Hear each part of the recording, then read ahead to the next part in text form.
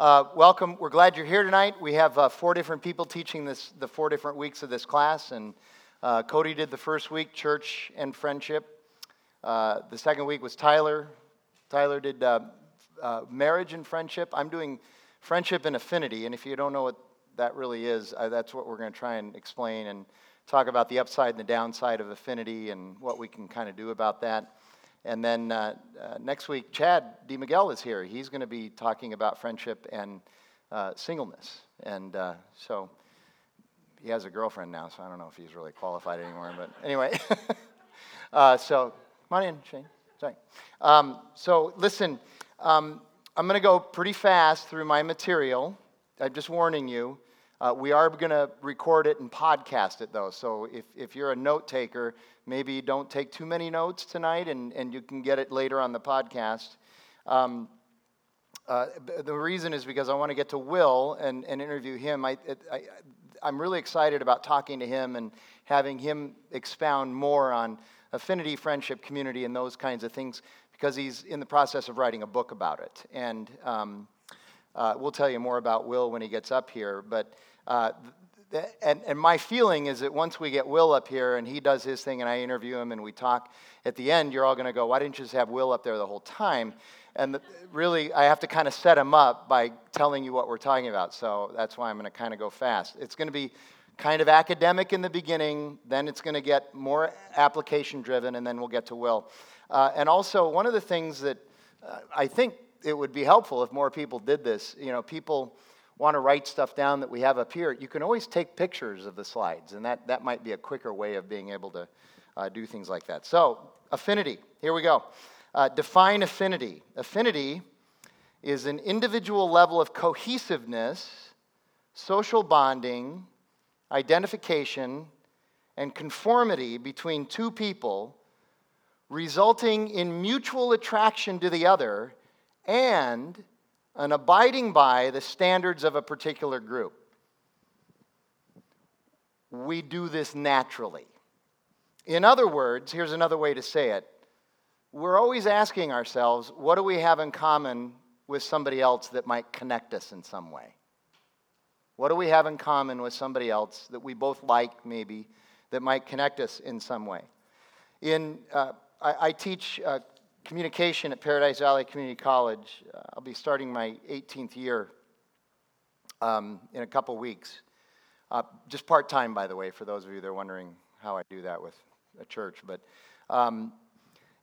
the first day in every class that I teach, I want to get people talking to each other and talking to me and feeling comfortable. And we do that through an affinity exercise. You all maybe know it as an icebreaker. So I'll put up on the board these questions, and then I'll go around, and as I'm recording who's in the class, they're answering these questions, and I'm learning about them, and the other classmates are learning about them too. So they have to answer, what's their name? That's for me, and then they have to spell it. So that's kind of for me. So it gets me used to what their name is and how to spell it and all that. And then I want to know where they're born. This is all storytelling, but we're seeking connections and affinity. Where were you born? What high school did you graduate from? Because then, right then, boy, people start picking things out right there. Where do you work if you're working some right now? The reason I ask that is because I'm looking for discounts. So the next question is, what's your hobby if it's appropriate to share it? Because we're dealing with college students here. So, and then I ask them, what is their favorite movie? What's their favorite TV series, however that's delivered to them, whether it's through Netflix or Hulu or Amazon or whatever, or just regular cable. Okay, what is it? I'm interested in all that pop culture stuff anyway, and I find some of the best movies and TV shows to watch by getting recommendations from them. But it also, again, it connects people, and you should just see how the barriers just come right down when somebody will say, I really liked Mad Men, and somebody will go, oh, yeah, that's my favorite too, and instantly you have connection, I'll ask them what their favorite fast food is. That throws a lot of curves at people. That's not a question you normally ask people. It does throw some curves. And I like to ask that because you always have the 2 or 3 in there who are like, I don't eat fast food, And then we can make fun of them. And then I ask them what's their favorite kind of music. And I'm always trying to put together a band. The music helps me to discover who the musicians are in the class, and then I try to put together, just for fun, say, oh, well, look, we need a percussionist and vocal and all that. So, but it gets everybody connected, and that's Affinity, okay? And it's a great way to kind of break the ice, melt some barriers down. But as I said, there are some problems with Affinity that we'll eventually get to. Right out of the gate, I'll talk about the research that I did, my thesis for my master's in communication theory. My area of emphasis was on rhetorical criticism. And so my thesis project was to research, how many of you remember the Baptist Foundation of Arizona fraud? I bet you do, you're an attorney. Okay, remember that? Okay. So God saved me in an Arizona Southern Baptist church, and so I was familiar with the BFA. I was also on the board of trustees and then chairman of the board at Grand Canyon University while they were still a part of the Arizona Southern Baptist Convention. So I had some great knowledge of the Baptist Foundation of Arizona in terms of familiarity. And what I decided to do my thesis on was what were the affinity-seeking strategies that they used in order to defraud people out of $640 million, which at the time was the largest affinity fraud in the history of the United States. It's been far eclipsed since then, but it was pretty much discovered in 2001. Terry Sterling was the journalist from the New Times that kind of blew the lid off of everything. It was helped with the testimony of 3 different CPAs who worked for the BFA who finally came out and said, hey, there's something really wrong going on over here. But that was my research, and I got started in it because there were a couple of scholars named Bell and Daly who actually developed an affinity-seeking strategy template. And they came up with, and this is widely used now in communication and psychology research, the 25 most common affinity-seeking strategies that people will use, either nefariously or for good. And I'll give you 6 examples. So this is kind of the academic part, but some of you will be interested in this. Others of you take a little nap, and we'll be back with you in a minute. But affinity-seeking, let me give you the definition of that, is the process by which individuals strategize to get other people, or the target, to like and feel positive toward them. The process by which individuals strategize to get other people, the target, to like and feel positive toward them. So again, this can be used for building relationships or for manipulation of the target. So here are some examples. The strategy of altruism. The affinity seeker strives to be of assistance to the target in whatever he or she is doing. It's that helpful person who's always there. In the church, we call that the servant-hearted person, okay? So an example of that would be the affinity seeker is generally available to run errands for the target. That's not a bad thing, but if it's done in order to take advantage or manipulate somebody. You know those Discovery Channel murder shows? You ever watch those things? There was one I remember in particular where there was an older guy living in a house, and next door there was a young single woman who began to realize that this guy was loaded, and so she used this affinity-seeking strategy in order to work her way into his life, eventually murdered him and stole his money. Now, she got caught. That's why she was on the show, okay? But that's how you can use this stuff nefariously, okay? But Christians are also called to be servants, right? So there's both sides of this. Here's another strategy. Assume equality. The affinity seeker strikes a posture of social equality with a target, no matter who they are. You ever meet somebody who's a CEO or an all-star athlete or whatever, and they just seem like they're just another person, and they treat you equally, even though you're not quite on their level, okay? So here's an example. The affinity seeker avoids one-upping the other person or snobbish behavior. And this, again, can manipulate somebody or can genuinely put somebody at ease. I've told the story before. I was on a flight from Orange County to Reno one time, and I ended up sitting next to Bruce Dern, who's one of my favorite actors. And it was amazing. Talking to him, I was like, oh, and he was just like a regular guy. And it put me at ease, and it was really nice, Here's another one. Elicit others' disclosures. If any of you have read Dale Carnegie's book, How to Win Friends and Influence People, I mean, half the book is about this, This is how you can win friends and influence people. The affinity seeker encourages the target to talk by reinforcing the target's conversational contributions. So an example of that would be the affinity seeker queries the target about the target's opinions regarding significant issues. And again, this can assist in putting somebody's guard down, making them vulnerable, not feel vulnerable, but giving them the idea that they want to be vulnerable, or it provides a forum for inclusion, which people generally appreciate. You start to include people that way. Next one, openness. The affinity seeker discloses personal information to the target. This is also known as, in the communication discipline, as self-disclosure. You know, you walk over and you go, "Hey, man, I got arrested once." You're like, TMI, okay, but you're disclosing information to somebody that you wouldn't normally disclose in the normal course of a conversation. Now you're getting into personal stuff. Part of the reason people do this is for something called the dyadic effect, where, I don't know if you ever noticed, somebody discloses something to you that's really personal and maybe dark and juicy, and you're like, "Well, I'll tell you about me then," and then it opens you up. It's kind of a strategy. It's also used in gossip. I don't know if you've ever run into that. Somebody will walk over, "Hey, Will, Chad, blah, blah, blah, blah." And then that Will's like, "Well, yeah, Chad, blah, blah, blah." And that's kind of this dyadic effect, okay? So it's a way to open people up. So an example is the affinity seeker discloses an insecurity, a fear, or some dark personal history to the target. And self-disclosure is very risky, but it's needed. Self-disclosure is actually needed for genuinely deep, trusted, and intimate relationships. Married people can't be married and sustain their marriage if there's no self-disclosure in it. And if you have a best friend and you don't know anything about them, they're really not your best friend. You're going to be engaged in self-disclosure with somebody at some point. But those self-disclosures can be used to harm other people as well. The last two are actually the two strategies that were primarily used by the BFA. Similarity. The affinity seeker seeks to convince the target that the two of them share many tastes, preferences, and attitudes, or their faith, or their religion, or their particular doctrine in Christianity even. There's an affinity, with Reformed theology, there's an affinity there, and it's interesting to watch that play out. So an example, the affinity seeker often points out things to the target that the two have in common, like hockey. Anybody like hockey in here?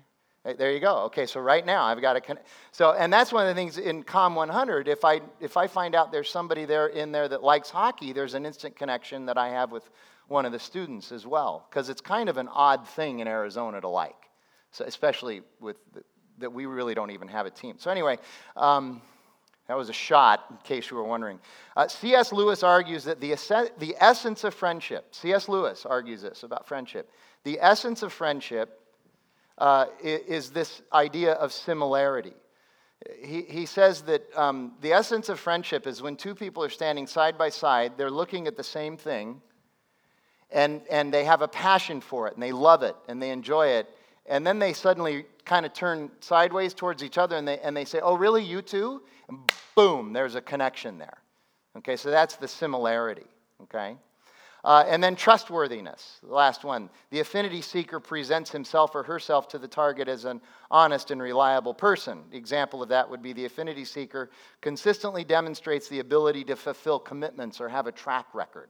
Okay, obviously something that's needed by financial advisors.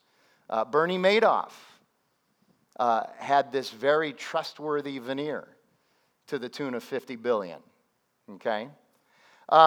So you look at that, and then you kind of talk about, all right, Joseph DeVito, no relation to Danny. Joseph is the communication scholar. He says there are generally three types of friendships that we engage in. The most popular, the most common one, the one that most of us really want is the friendship known as reciprocity, or the friendship of equality. It's kind of that idea of social exchange theory. I'm going to put something in and expect to get something out. You're going to put something in and expect to get something out. So you're building something by both putting something in. And the problem, of course, with the friendship of reciprocity is when somebody starts to let you down, right? And you begin to think that they're not putting in, suddenly they're not putting in as much as you've been putting in. And you start to get miffed about that. That's the challenge that we have there. Then there's the friendship of imbalance. That's one where you enter into a friendship knowing that you're going to serve that person more than they're going to be able to serve you. We have a lady who attends our church and has been for quite some time who had a stroke when she was 54 years old. And she can't get around, she can't walk, and some of you maybe have seen her. Her name is Pamela Cavella, but she's got friends who take care of her and put way more into this relationship than they necessarily get out of it from her, but they're willing to do that. It's known as a friendship of imbalance or inequality. And then there's the friendship of association. You're friends with somebody because you're part of the same group. This happens certainly with AA or 12-step places like that. I was just at a leadership conference last week in Southern California, and they made us go into these breakout groups of 8 people, and you had the same 8 people all week long. And so now we're friends. And what I'm interested in, because I study this, what I'm interested in is how long will we keep texting and emailing each other after, now that we're not together every single day, how long is that really going to last? Because we were friends and we really enjoyed each other, but it was a friendship based on association, that we were all at that conference together. Now, go back to the friendship of reciprocity. I think this is kind of interesting.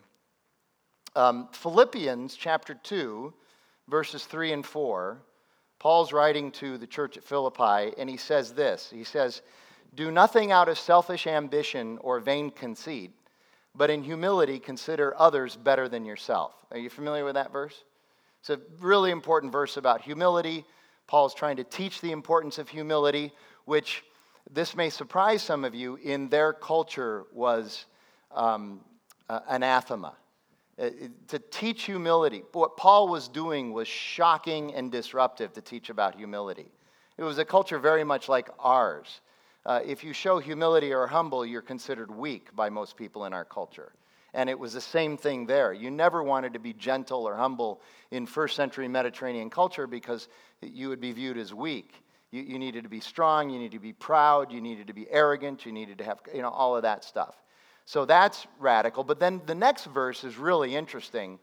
And I never really understood what I think Paul was trying to do with that verse until I started understanding friendships of reciprocity, which are generally based in affinity. Is he says, look not only to your own interests, but also to the interests of others, right? So here's what he's saying. He's saying, if you want to take that through a 21st century lens of reciprocity and social exchange, where I'm going to get into a friendship with you and we're going to exchange us investing into this friendship. What most people do in friendships is when the hard times come, when there's a crisis, when something challenging starts to happen, what we naturally do in our fallenness is we begin to only look out for our own interests and not the interests of our friend, even though it's a friendship of reciprocity and balance and we're supposed to serve others. We tend to close in and think only of our interests first. And Paul's saying, look, the way friendships are supposed to work is that you're going to look out for other people's, it's okay to look out for your interests, but you're also going to look out for other people's interests, even if that means it's going to cost you a little bit. Affinity generally does not do that. You're just looking for connection, to feel good, and to not be inconvenienced, and to not be made uncomfortable. That's one of the challenges with it.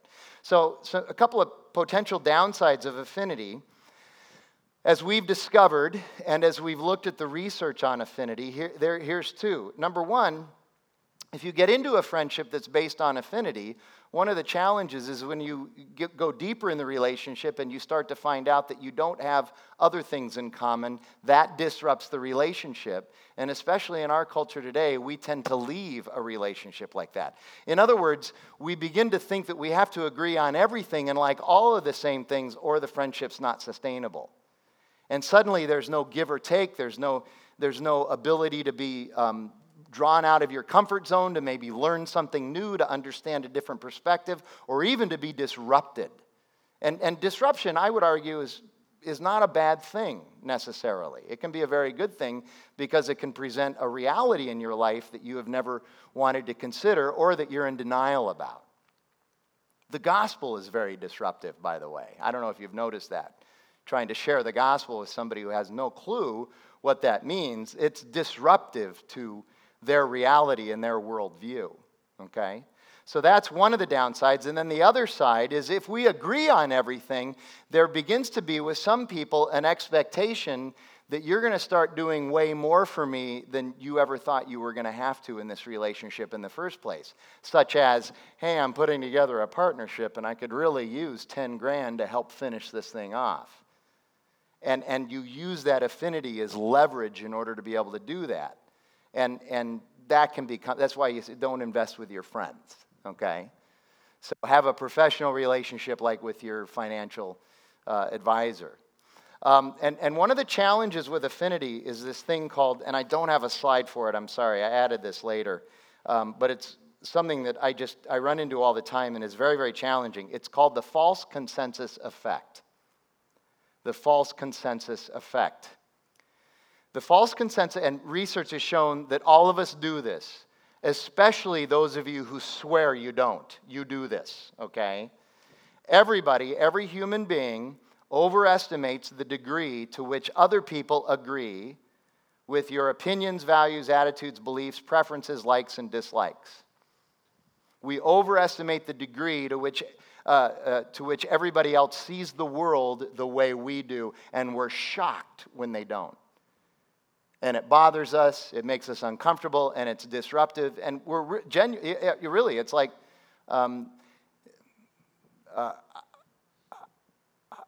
you share with somebody a movie that you just love, and they're kind of like, after the movie, no.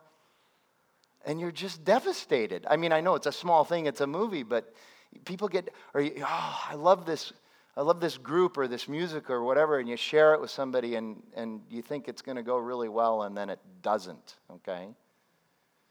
When Jackie and I started dating, she had never seen Godfather 1 or 2. 3 hadn't come out yet. And that was a big test for our relationship. You know, so we went to church one day, North Phoenix Baptist Church, and then we rented on old VHS tape. Remember those things? Okay, some of you. We rented 1 and 2, and it was 7 hours of The Godfather. And after Jackie was done with it, she said, "Yeah, it's okay." I said, "All right, we can keep dating."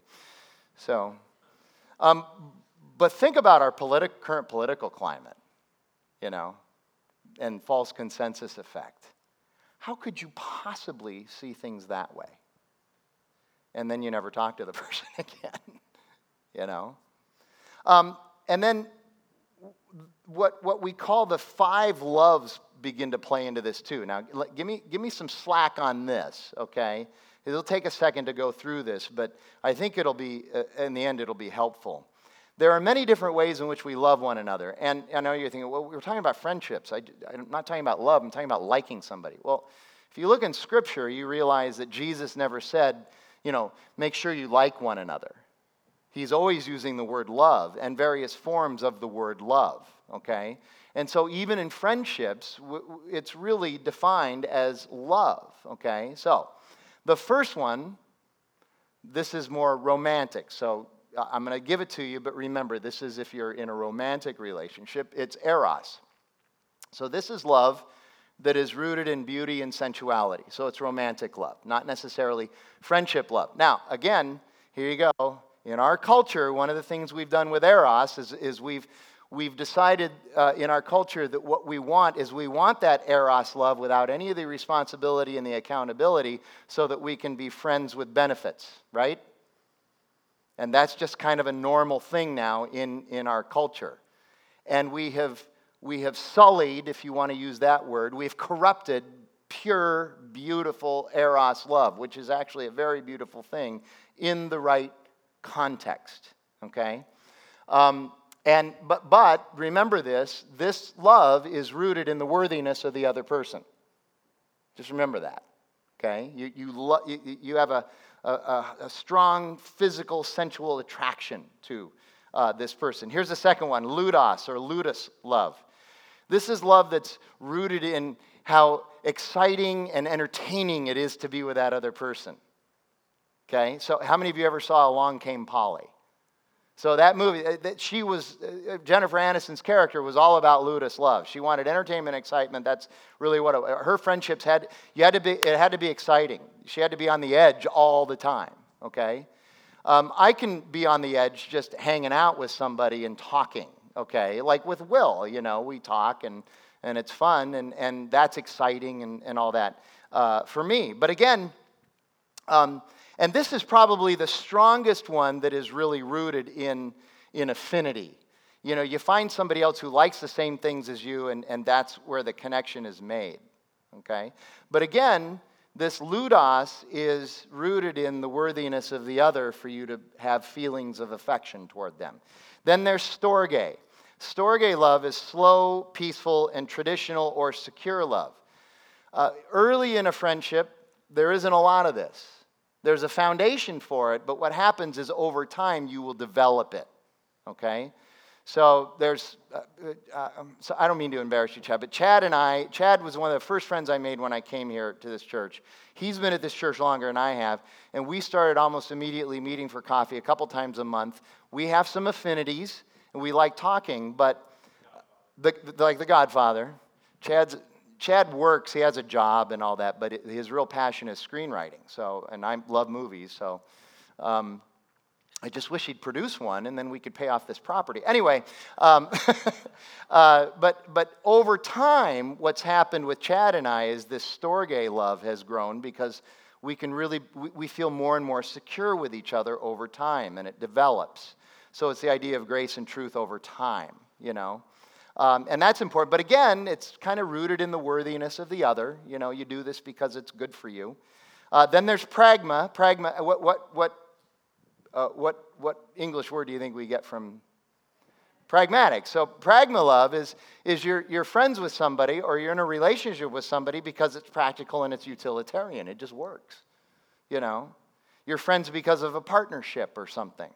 But again, there's that worthiness of, well, there's a benefit I'm getting because it just feels right. It's kind of like 1 + 1 = 3 when I'm in a relationship like that with somebody, okay? And that's good. Then there's agape. So agape is, of course, in the church, everybody, agape love, agape, and we name ministries agape and all that stuff, and we like the little thing over the E and all that stuff, okay? But agape love is selfless, unconditional, compassionate. Now, what's the difference between agape and the other 4 I've given you? There is nothing worthy about the person that you are loving. Nothing. In fact, when Jesus says, love your enemies in Matthew chapter 5, he's saying, agape your enemies. In a sense, Jesus is saying, I know there's no reason for you to love them. There's no worthiness in your enemies to love them. Love them anyway, because you weren't necessarily worthy of my love going to the cross, and yet I did it for you. By the way, those of you who are married, in Ephesians 5:25, when Paul says, husbands, love your wives as Christ loved the church, he didn't use the word eros. He used the word agape. You love your wives unconditionally, selflessly, compassionately, okay? And there's no necessarily worthiness there, okay? You're not loving because they're drawing it out of you. You're loving them because you've been given that love from God. And here's the deal about agape love. Those other loves are not sustainable for a relationship without the agape. You can have all the ludos, you can have the pragma, you can have the storge, but if you don't have the agape, eventually that relationship, even based on those 3 loves, will disintegrate in some way. Because we are fallen, we're filled with corruption, sin, and there has to be points when we say, we're going to stay in this relationship and I love you, even though it's not very beneficial to me right now to be able to do that. So affinity aside, this is a key component to friendships. By the way, if you're married, eros is really important too. It's really interesting to study this stuff in this way. If you're married and you have the other three and you don't have eros, you're in trouble. When I do counseling for married couples, eventually, when they're having problems, eventually I will get to that point where I'll say, how often are you making love? And it's interesting to see the number of couples, and I'm not talking about couples in their mid-100s. I'm talking about young, vibrant couples I'll ask them that question, and they'll look away, they'll look down, and there's like shame there.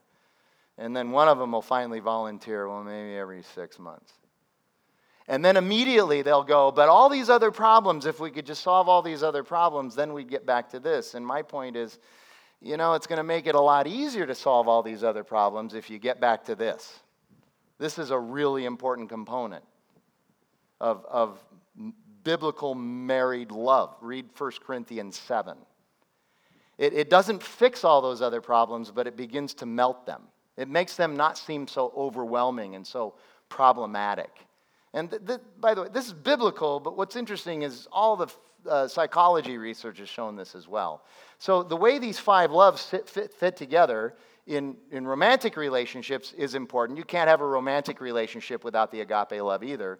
But also within friendships, the way the 4 fit together, it's really important as well. Now, some of you are like, okay, wait a minute. I know there's 2 others. There's philia love, which is brotherly love. Okay, we're talking about family there. It's kind of a different category. But I feel like I'm brothers with this guy. I understand that, but that's really more just some ludos and storge that's manifesting itself. And then there's another one called mania. Some of you maybe have experienced this. This is the person who can't decide if they love you or hate you, and you have no idea what you're walking into each time. It's the most destructive kind, so we won't talk about that today. So those are the kind of the loves which help frame this conversation as well. And then churches have kind of fed into this as well. Churches like to put together what's called affinity groups. Have you ever noticed that? So we have a lot, we don't, but churches will have a lot of announcements on Sunday morning about this group that's going to get together and this group that's going to, and there's always centered around some common interest, okay? And a lot of people think that's the purpose of the church, is to help me find people with other common interests. Jesus, whatever. But help me find people who like to shoot guns, okay? So we can have a Christian shooting club, okay? And we have the Christian shooters or whatever. So we do. I mean, running, Well, the first time, as soon as I got here, people found out I was a runner. And there was this incredible pressure for me to start announcing that we're going to have a running club at Redemption Arcadia. And it was like, look, can't we just sort of find each other on Facebook or something and get together that way? I mean, we're going to talk about Jesus on Sunday morning, okay? But there's men's group, women's group. And by the way, these are not necessarily bad, but they can be elevated in an unhealthy way. But there's men's, women's, singles, young marrieds, MOPS, mothers of preschoolers. At my last church, we had a group called the Prime Timers. Who do you think they were? What'd you say? That they considered using the term geezers and then thought prime timers would be more marketable. And I taught them every Thursday a Bible study. Every Thursday morning, I got to teach them. Yeah. And I repeated myself a lot. You're right. So shooting, running, softball. One of Tom Schrader's big jokes is it's the person who walks up who's blind and left-handed, and he likes to bowl. So he's like, could we get together a church blind left-handed bowling league together? Get that thing going. By the way, has anybody ever played in a church or Christian sports league, basketball or softball? I mean, I have, and it seems like there's more fights in those than in the city leagues. I don't know if you've ever noticed that. That's one of the problems with that as well. But affinity, here's one of the challenges. Is there room for disagreement? This is one of my favorite stories, so I'll just read it to you. Once I saw this guy on a bridge about to jump, and I said, don't do it. And he said, well, nobody loves me. And I said, well, God loves you. Do you believe in God? And he said, yes. And I said, well, are you a Christian or a Jew? And he said, I'm a Christian. And I said, me too. I said, are you a Protestant or Catholic? And he said, well, I'm Protestant. And I said, me too. What denomination are you? And he said, Baptist. And I said, me too. Are you Northern Baptist or Southern Baptist? He said, Northern Baptist. I said, well, me too. Are you Northern Conservative Baptist or Northern Liberal Baptist? And he said, Northern Liberal Baptist. I said, I'm sorry, Northern Conservative Baptist. And he said, me too. I said, are you Northern Conservative Baptist Great Lakes region or Northern Conservative Baptist Eastern region? He said, Northern Conservative Baptist Great Lakes region. And I said, me too. And I said, Northern Conservative Baptist Great Lakes Region Council of 1879 or Northern Conservative Baptist Great Lakes Region Council of 1912. And he said, Northern Conservative Baptist Great Lakes Region Council of 1912. And I said, die, heretic, and I pushed him off the bridge. Now that's funny, but think about how real it is. By the way, especially with the way things are going on social media. I mean, how careful do you have to be anymore about anything that you put out there? You know, there's these troll, anyway. So here's what Tony Reinke says in his latest book. He says, friction is the path to genuine authenticity. Friction is the path to genuine authenticity. If there's no friction or disagreement, there is no depth to the relationship. And by the way, if you're wondering who Tony Reinke is, he works for John Piper. So that for some of you, you're like, oh, well, then I'm going to buy his book. Okay, so, I mean, there's some gravitas there, okay? This is true all the time, but one place where he really gets after it, it's kind of a long quote, but I want to read it to you because it just really, it spoke to me. Hang in there with it. We're going to get Will up here in just a minute. And he's writing about this, in this area of the book, he's really writing about it in terms of digital communication and social media. And listen to what he says. It's becoming easier and easier to separate ourselves from people who don't think like us and gravitate toward people who do. This is one reason why I love to write online. Reading and writing in the instantaneous digital world of online social networks is a means to profound Christian fellowship. We can disclose things very near to our hearts and our core fears and convictions, and some of our closest friendships can be forged and maintained on our phones with people around the world. But as mentioned in the last chapter, there can be a serious downside to online-only fellowship. My research on this point eventually brought me to northern England, to Alistair Roberts, a studious 36-year-old theologian and eloquent writer laboring in the fields of biblical theology and contemporary ethical issues, including our relationship to developing technologies. Roberts is also a longtime blogger who wisely warns of one toxic danger that threatens our online communities. The internet can enable us to form connections with people with whom we have extremely particular things in common, making possible highly stimulating, enriching, and deepening interactions. I wouldn't be where I am or who I am today were it not for online interactions, sustaining and helping me to develop a perspective that bears little relation to my immediate context over the years.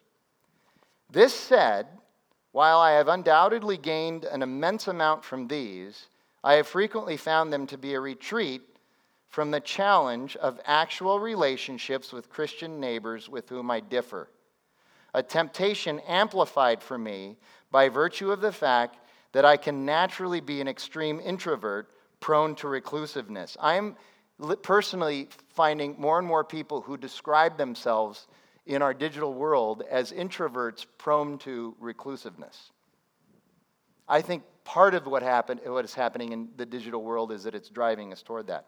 When you know that there is a place where everyone largely agrees with you and values you, you can develop a reluctance to go to a church where you are not so valued, understood, or appreciated. The narcissism that can be characteristic of romantic ideals that can actually drive us away from our real partners into escapist and emotionally comforting reveries, can also cause us to replace the concrete relationships of our given context with idealized communities in which we can forego the struggles associated with the transformation of actual communities and the need to adapt to and be vulnerable with others. How many of you have ever seen that chart that some psychologists will do? They'll draw a line like this and they'll say, here's the ideal, and we're all idealists, right? We all have an ideal of what we want, okay? And then here's reality, right? Because nothing's ideal, and we have to deal with reality. And then they say, in here, what we do with this gap in between is where all of our dysfunction gets manifested. Are we capable of having ideals but dealing with reality? And what Renke's arguing is that in the digital world, we are being trained to not have to deal with any of that. And then you get out into the real world, and it's really hard, right? And it's easier to find affinity. And he writes this: we easily settle into digital villages of friends who think just like us and escape from people who are unlike us. Our phones buffer us from diversity. And then he writes, communities that fail to embrace the benefits of disagreements and fail to work through tensions and differences tend to become homogeneous and unhealthy because they tend to have exaggerated blind spots and unaddressed weaknesses. And then he closes this section by saying this. This, I think, is really interesting. Maybe this is a key function of church attendance in the digital age. We must withdraw from our online worlds to gather as a body in our local churches. We gather to be seen, to feel awkward, and perhaps to feel a little unheard and underappreciated, all on purpose. In obedience to the biblical command not to forsake meeting together, we each come as one small piece, one individual member, one body part, in order to find purpose, life, and value in union with the rest of the living body of Christ. Some pretty interesting stuff there. And I think very, very helpful. So a couple things, and then I'll get a little bit to Scripture and we'll bring up Will. Just think about affinity like this. I'm thinking about starting an affinity group for people who like to be on their phones. See, some of you got that. So we're all going to get together every Tuesday night in here so that we can be on our phones together. That'll be fun. But we're addicted to our phones, aren't we? So those of you that here a couple Sundays ago, I quoted the statistic that when we're awake, on average, we check our phones every 4 minutes. And most of you are like, there's no way. You should start monitoring it. You'll be surprised how easy it is to do this. Okay? Here's the second thing. Years ago, I was part of a grassroots small group that there was a place called Sub Factory over at 7th Avenue in Camelback. It was a wonderful sub place. They're gone. The guy moved out to Gilbert. He's just down the street from our Gilbert congregation, so I go out there and see him every now and then. But there were 6 of us that for 7 years we met there every Friday at 11:30 for lunch and got together and did the whole iron sharpening iron and all that stuff. And it was really good. But could you imagine, it started because we all liked the sandwiches there. But could you imagine if that's all we ever talked about was our love for the sandwiches? This would have lasted 3 weeks and we would have moved on. See, eventually you have to start going deeper. Okay? So ultimately, worldly affinity is fine as long as it's not abused. It can be a characteristic of great friendships, but it can also be abused, and we cannot even realize we're abusing it. That's one of the really hard parts of it. And ultimately, the greatest affinity that we should have should be with Jesus. I would argue that, you have you, and you're a target, and there's me, and I'm a target. And we're kind of going after each other. But what really brings us together is this.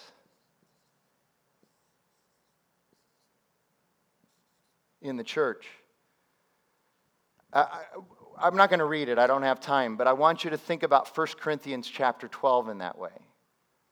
Where Paul talks about how we are all different, diverse members of one body, and Christ is the head. We're different. Yet we are unified in Jesus. I am obsessed right now with 1 Corinthians 12 and have been for about the last year. Just be thankful that I'm not working it into every single Acts sermon. We have enough ground to cover already in Acts. But I'm just obsessed with this because I see what Paul is doing there and what Jesus has already done for us there. That we really are different, but we can be unified in Christ. Think about 1 Samuel 18.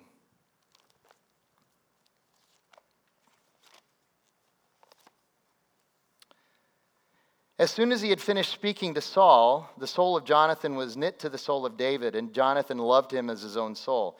And Saul took him that day and would not let him return to his father's house. Then Jonathan made a covenant with David because he loved him as his own soul. And Jonathan stripped himself of the robe that was on him and gave it to David, and his armor, and even his sword, and his bow, and his belt. And David went out and was successful wherever Saul sent him, so that Saul never set him over the men of war.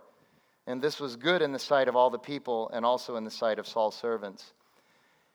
David and Jonathan had absolutely no reason to be friends. What united them? Their love for God. They were as different and had different agendas and different aspirations as any two people could be, and yet they were knit together. So there's another one.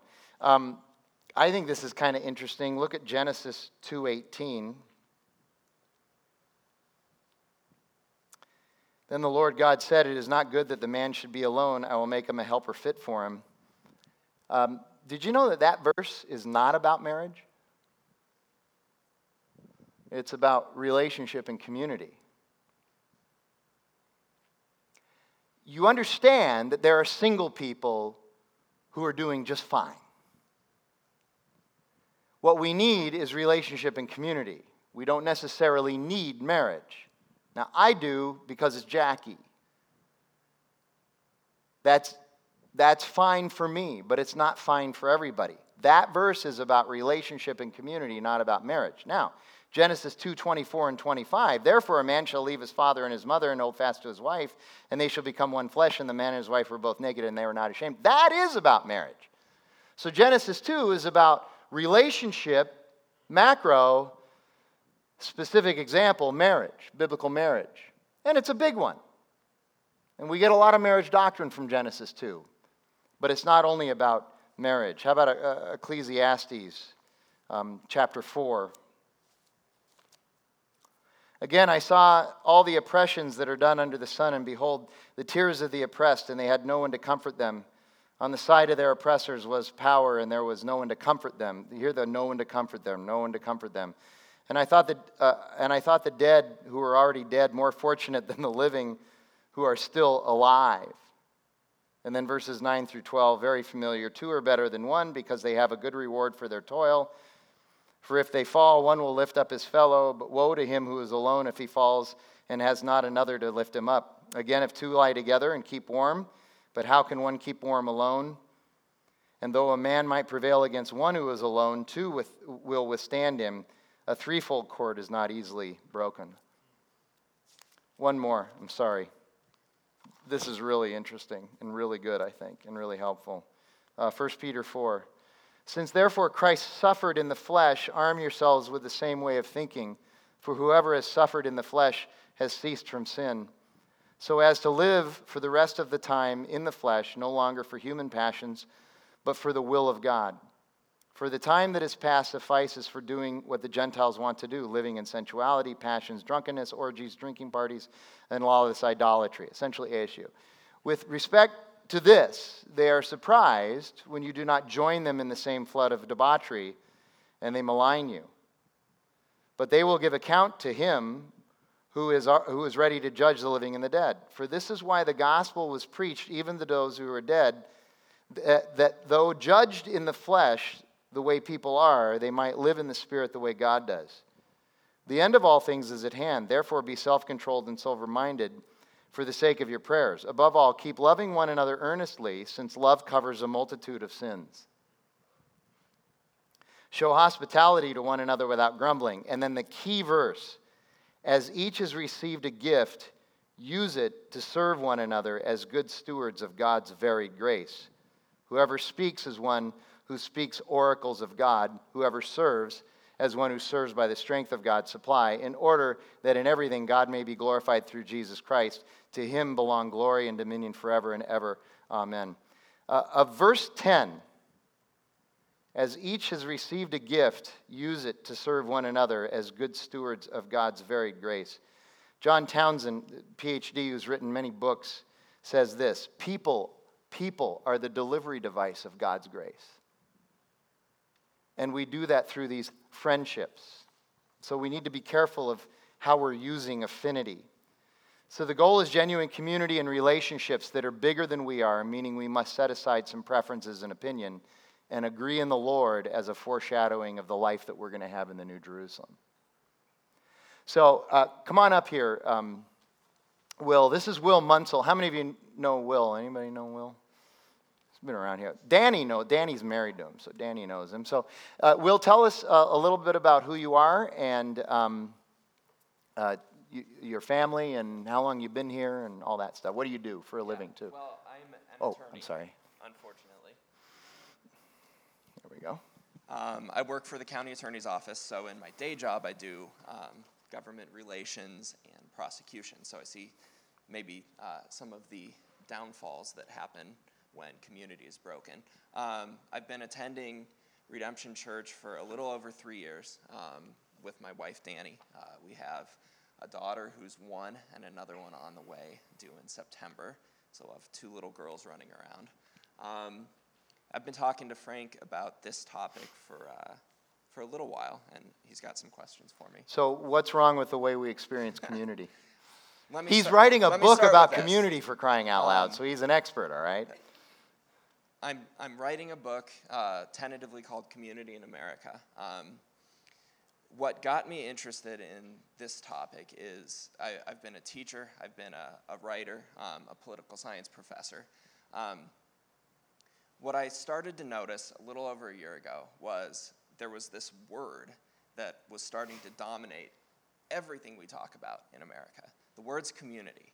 Think about all the different ways that we use the word community. Think about gated communities, campus communities, apartment communities, CrossFit communities, TV show watching communities, creative community, the black community, the white community, the evangelical community. You heard a lot about that in the 2016 presidential election.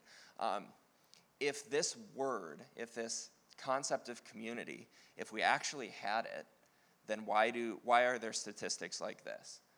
There was a 2006 study from researchers at Duke University and the U of A. The number of people most Americans felt that they could confide in, they could talk about really personal matters with, fell between 1985 and 2004 from three people in your life that you can talk about personal matters to 2. So in 20 years, a third less genuine community. The rate of people who had nobody in their life, nobody in the world they can talk to about things that really matter, doubled in those 20 years to a quarter of the American population. One in four. Okay. Americans, and that's a large number, say they've got nobody in their life they can even talk to about things that matter. My argument, my thesis is that we're experiencing something that's kind of unprecedented in human life, at least a 50-year project, probably more, that I can only call the decline of community in America. In the 1830s, Alexis de Tocqueville came to the United States and wrote about what he called the equality of condition. He called it a providential fact. No matter what everyone tries to do, this is happening. It's the central fact of the time. I would argue that the decline of community is the central fact of our time. It's the providential fact. And it has profound consequences, not just for our politics, we'll talk about that, for our economy, but mostly for the way we live our lives and the way we find joy and fulfillment in our lives. So how would you define community, and what are some of the counterfeit communities that we're sort of fooling ourselves with? So the thing I started to notice as I researched this concept, researched this word, is that nobody knows what we mean by community. I wanted to start with, when we talk about this word, we use it constantly. It's everywhere. You've probably used it to define some group you're in. I've certainly used it. I find myself using it when I don't even mean it. This word that we constantly use, we've got to be able to define it. And I think our inability to do so while we think we live in one is one of the major reasons it continues to decline. What I mean by community, a community needs 3 essential ingredients and a direction. It needs people, that matter on an individual level, not just for their affinity, not just for their identity, not just for their personality traits, their quirks, all the things that we notice about people in the first 5 minutes. That's not what matters about individual people. People matter to community for their own sakes, in a deep and meaningful sense. And then place matters. And this is one that our American experience is profoundly disintegrating of. The importance of actual face-to-face experience with other people in a specific place, not a global community, an actual physical local community. It shouldn't be a surprise to you that I think the best example of place mattering, the best example of a local community should be the local church. I think Redemption is a great example of this. But people and place that matter. In the last few days, I've been taking the bus and then light rail into work. It changes your perception of the place that you live in when you're just in the place without the buffer between you and the world that a car often presents, that your house can present. So place has to matter, and we have to know it in a way that's deeper than just seeing it. And then practice. People, place, and practice. Practice, you could define those as our habits, the things we do together. You can have a community that's people and place, but if you aren't doing things that shape the soul together, if you aren't engaged in things you do together for the betterment not just of the community but the people around you, then you're also missing something from the essential definition of community. So people, place, and practice, and then the secret ingredient that I think Christians and the church can understand better than almost anybody is purpose. There has to be a direction. It has to be aimed at something higher than simply the perpetuation of the community. Because a lot of times that's what our communities are. Maybe there are people, maybe there's a place, maybe there are practices, but the whole goal is to keep the community afloat. Without that purpose, without something you're aiming at that's higher than just the survival of the community, you're also missing something. But from a human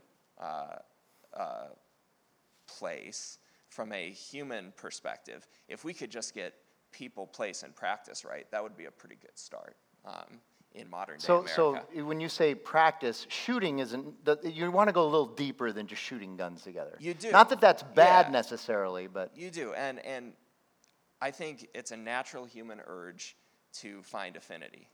Frank did a great job talking about the things that connect us together.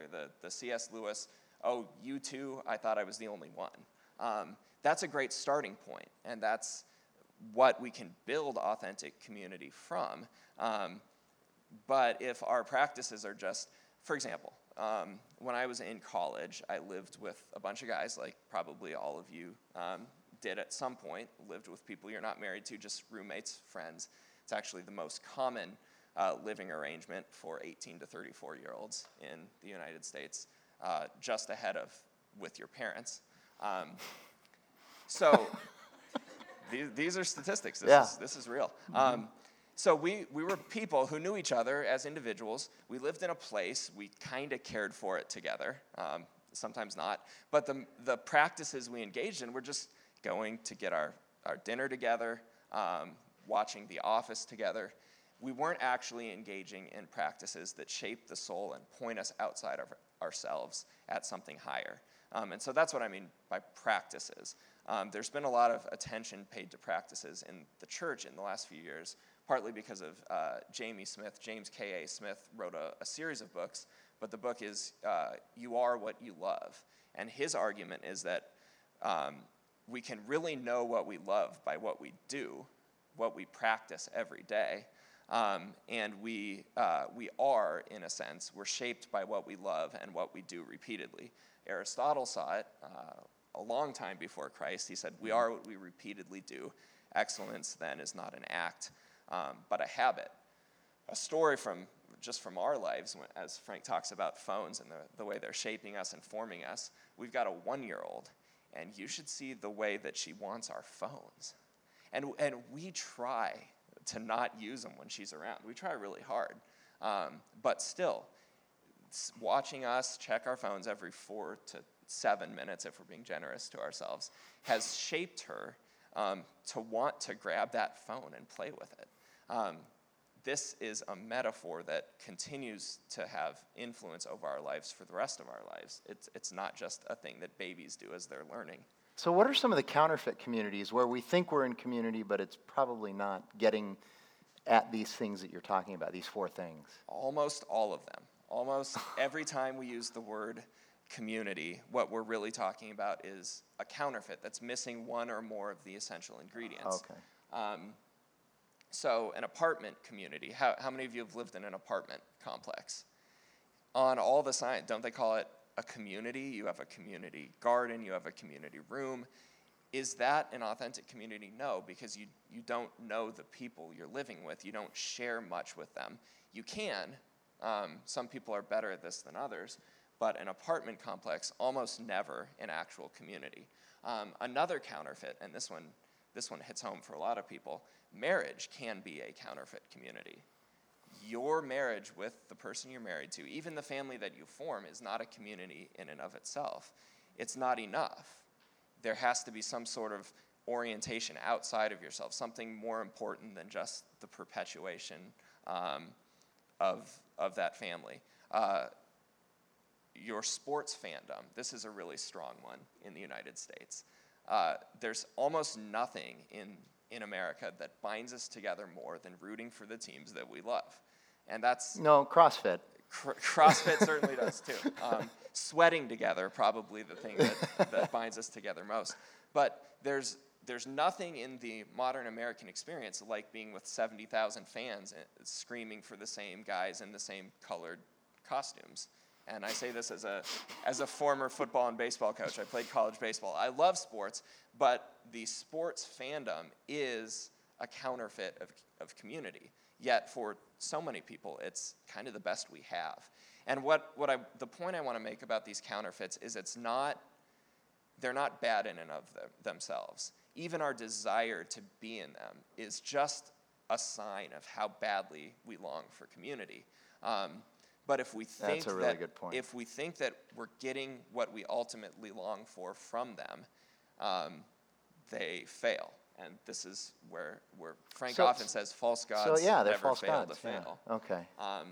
And that's what we do with these counterfeits of community. We want it so badly, but it never lives up to what we expect from it on earth. So I'm not, by the way, I didn't come up with false gods never fail to fail. That was Schrader's. If you'd read my Twitter profile, you'd know that in my profile I say I have no original thoughts. So I get it from my communities. But you say it a lot. Yeah.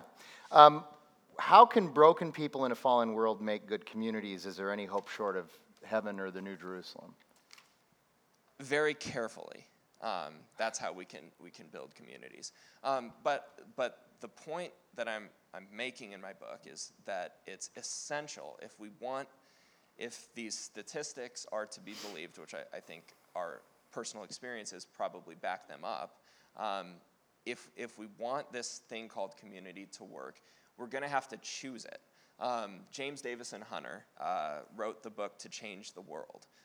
It was about sort of the experience of evangelical engagement, Christian engagement in politics. That's what it was about. But in about a 3-page section, he talked about community. And his takeaway was community is no longer natural under the conditions of late modernity. And I use that essentially as the thesis of my book. Community is no longer natural. We aren't born into them. We have no experience in how to make them. They aren't just naturally presented for us. Now, there are those people with a natural gift for it. They'll always exist. The connectors, the people that we all want to be around. And there are a lot of them in this church.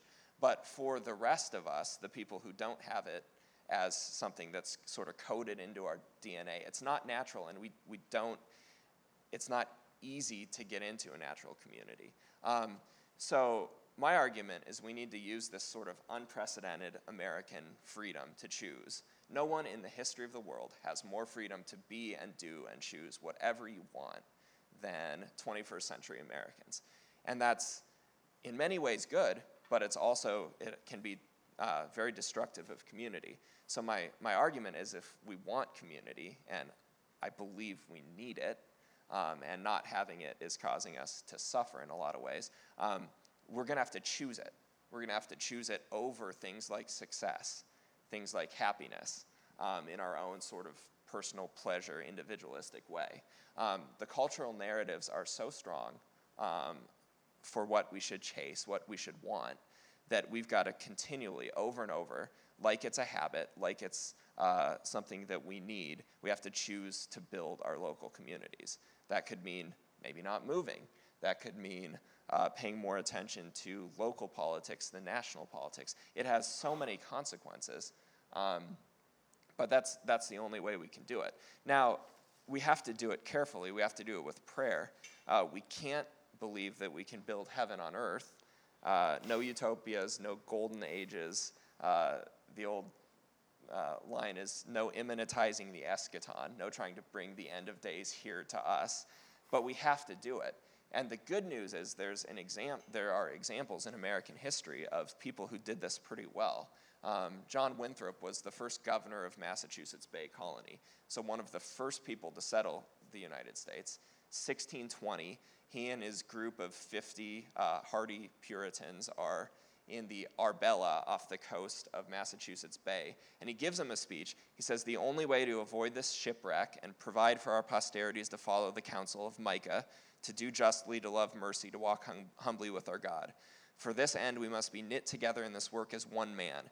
We must entertain each other in brotherly affection. We must be willing to abridge ourselves of our superfluities, the things that we don't need but want, for the supply of others' necessities. We must delight in each other, make each other's conditions our own, rejoice together, mourn together, labor and suffer together." And then he has an extended discourse on the nature of the body of Christ. That's the American heritage too. We talk a lot about live free or die. We talk about Lady Liberty, but there's also this history of choosing to give up things that we could individually have for the sake of community. And I'm just arguing we should be a little more John Winthrop than John Wayne. That's really good. So I want to ask this one. What does the decline in community mean for our politics? And I know you have a lot here, but I think people would be interested in that. This is the second sort of inciting incident that made me believe that I had to write this book. I watched the 2016 presidential election and all the other ones that none of us paid attention to. The decline in community has taught us that the thing that can save us, the thing that should shape our lives, is who gets elected to sit in the White House. Our politics, in the American experience, politics was what happened on the street you lived on. It was the village square, the meeting place. That's how we started. In fact, the founders of the United States were so distrustful of central government, so distrustful of what happened in distant capitals, that they spent about 13 years living under Articles of Confederation that made it almost impossible for the central government to do anything. That's where we started. The decline of our local communities, because we have no opportunity to know our neighbors, to work together for common goals with people who are not like us, to find fulfillment in our outlet for those really natural human political inclinations at a level where we can actually hope to affect some change, we begin to see Washington as our only hope. What happens in that distant capital. And that doesn't work, one, because there are over 300 million people in the United States, and our ability to make significant change is very limited. I don't want to dissuade anyone who thinks they should run for office, especially national office, because you should, if you're called to that. But we can't actually make a difference there like the one that we could in our local communities. So I said it, and it's a little cheap, but if you really want to make America great again, start in your neighborhood. And I think that's what we have to do. The other thing that this sort of decline of community does is it makes us hash out so much more of our political energy on the internet, on social media. You've said it, people ended friendships and deep relationships over the events of a presidential election where no one was really all that happy on either side with who was running. It shouldn't have mattered that much if we had genuine local community. It gets us out of our neighborhoods, and it aims us at these arguments that can only really happen at a national level or on the internet. And there's a whole lot more to say about what this does to our politics, but I hope we can start by saying there's something wrong with our national politics, and maybe the decline of local community and local engagement has something to do with it. What you just said, it should not have mattered as much to us, and it wouldn't have if we had better local engagement. Yeah, that's an amazing thing to think about. Yeah, because we in our local communities, if we were living in them the way that we could and should, that's where the decisions that really should affect us would happen. So I've been talking about a politics of localism, a small politics that doesn't try to affect everything in our lives, that can say that Phoenix and Portland can exist in the same country without being mortally offended at the other's existence. And we'd be a whole lot happier if maybe we could live in our local communities and have a little bit more ability to shape the choices that are made at the local level. It's interesting that you picked Portland. I'd like to unpack that with you over coffee, but I want to just hang in there if you can. I want to ask him 3 more questions. One of them won't take that long, but are there any signs that trends are changing, that these trends are changing? Any good signs? Yeah, there is actually what I consider to be sort of the first sprigs of real community that are shooting out from the rubble of what we've made over the last 50 years or so. In our economic lives, localism is rising, certainly in our purchasing decisions. We all want to shop local, we want to buy local. I've been calling it a sort of stylish localism. It's cool to be a localist for the first time in a really long time. It's cooler to shop at the local store than it is at Walmart or Target or Amazon, although Amazon is probably going to be the only retailer in about 20 years. But I would say there's a new attention to placemaking in the value of our lived environments and what they do to shape our souls. I think that's good. If you go into downtown Phoenix, you'll find that there's been a lot of progress in the last 10 years on this front. And Phoenix is not alone. This is happening in cities, especially all around the country. So there's some signs of hope. I would say another sign of hope is that we're so dissatisfied with our national politics that we might think that we have to do something different. In fact, there are a lot of movements for local communities, cities, to start making more of their decisions, which, as someone who comes from a generally conservative background, I say, good, it's about time you rediscovered federalism. This can be really good. In the church, there's a new attention to habits, how they shape the soul. You are what you love is a good example of that. So I think there's hope. But again, we've got to continue to make the choice for community over and over, even against all the things our culture tells us we should be chasing and choosing. So this idea of choosing community is a big deal. It's one of the biggest. And so somebody here says, all right, I want to choose community. What are some good ways to maybe start? I tend to think that the table is a great place to start. In the church, food. we use the table as the metaphor for God's participation with us. Jesus' body broken, we share the Lord's table. I think the table is a metaphor for how we, and our church does a great job of this, of how we should live together, tending the garden together.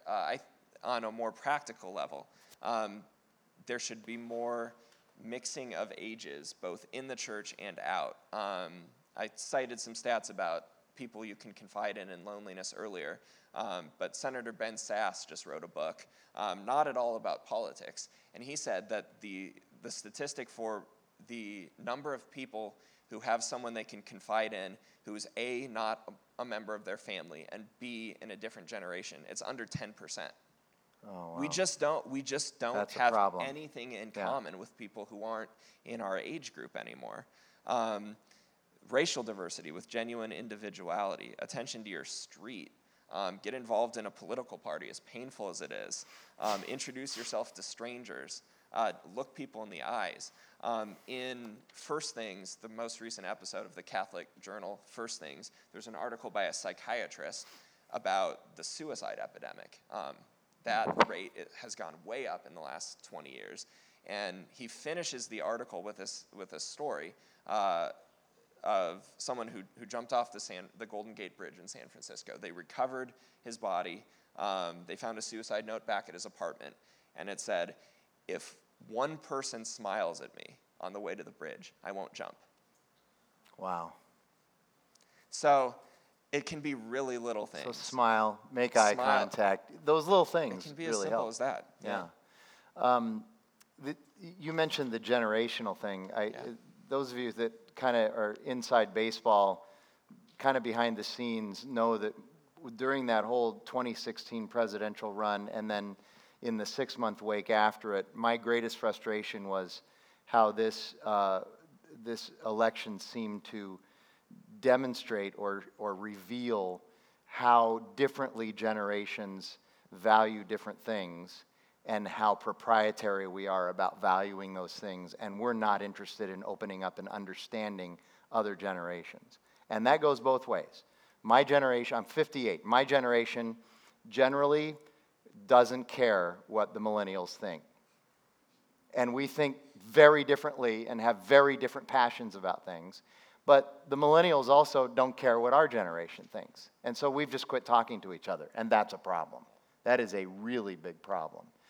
So the last question I would have is, if it's an interesting topic, is there anything I can read? You are very well read, and so what are some good places to start? I've been trying to do my research. So I pulled together just a little list of books that I've consulted, places to look if you're interested in this and you think this is the kind of project that I want to be part of. From a Christian perspective, I think the best exploration of this theme is probably Dietrich Bonhoeffer's Life Together.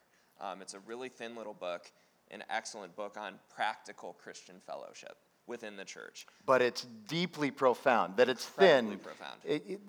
Reading, if any of you have Thin ever but read thick. Bonhoeffer, at least for me, you read one paragraph and then you have to go away and meditate for 3 days. Because seriously, I mean, this guy is unbelievable. So anyway, go ahead. Yeah, Acts 2, and I had some stuff to quote from Acts 2. That's another great place. Robert Nisbet's The Quest for Community. He wrote it in about 1950. The threat at that point he was reacting to was these totalitarian governments arising all around the world, communism especially. He wrote a book called The Quest for Community. And his argument was basically, in the absence of genuine local community, we turn, as we only can, to large, central, distant, bureaucratic forms of national and, at this point, international global community. Mark Zuckerberg calls Facebook's mission for the 21st century building global community. So we'll see in 20 years how that turned out. Habits of the Heart was a book that was published in the 1990s that basically looked at a bunch of American lives and basically determined that what made people happy, and this was a fascinating conclusion for much of secular researchers to come to, was that living like a Christian was the thing that could make you the happiest. Secular research, they didn't phrase it like that exactly, but if you read the book, you'll know. Bowling Alone was Robert Putnam's, he's a sociologist, exploration of sort of the disintegration of community. He wrote it, I think that was also in the 1990s. That's another great place to look. More recently, the book Hillbilly Elegy is by J.D. Vance. It's been on the top of the bestseller list. And that essentially shows a picture of a community that's maybe 20 or 30 years ahead of all of ours down the road to dysfunction. There are a lot more. Yuval Levin, if you're really into political science, Yuval Levin's The Fractured Republic is the political argument.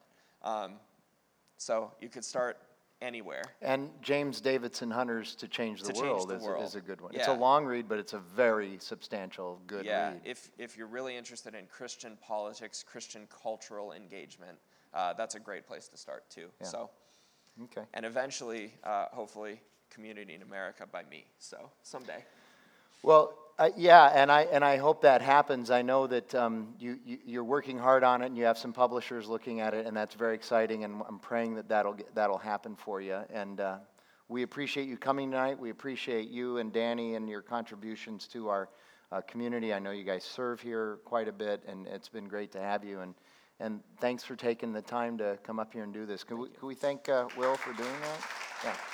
And if you have any stories about this, or anecdotes, or facts, or just want to talk about it, shoot me an email. I would love to talk to anybody about this. I'm still gathering intel. And if you've got a couple minutes to stick around, if anybody wants to ask you questions, if you can't, I understand. But just people coming up afterwards. Let me pray for you and for us. Thank you. I know we're over time. I'm sorry, but Tyler last week only went to 7:20, so I'm using some of his time from last week. Okay.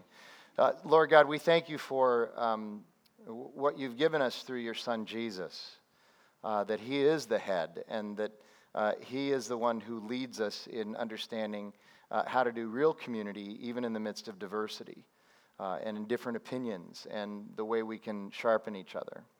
And so I pray that would be not only our quest, but also our habit here at Redemption Church. And I pray for Will, and I thank you for him, and just his passion for this topic, and I pray for his book. I pray just blessings on him and Danny and their family, and I thank you for their part at Redemption Arcadia. And God, thank you for the time that we've been able to spend together, and I just pray that this is help people and open their eyes, but also challenge them to know that we need to actively choose to have healthy community. So God, fill us with your Holy Spirit to be able to do that. We pray that in Jesus' name. Amen.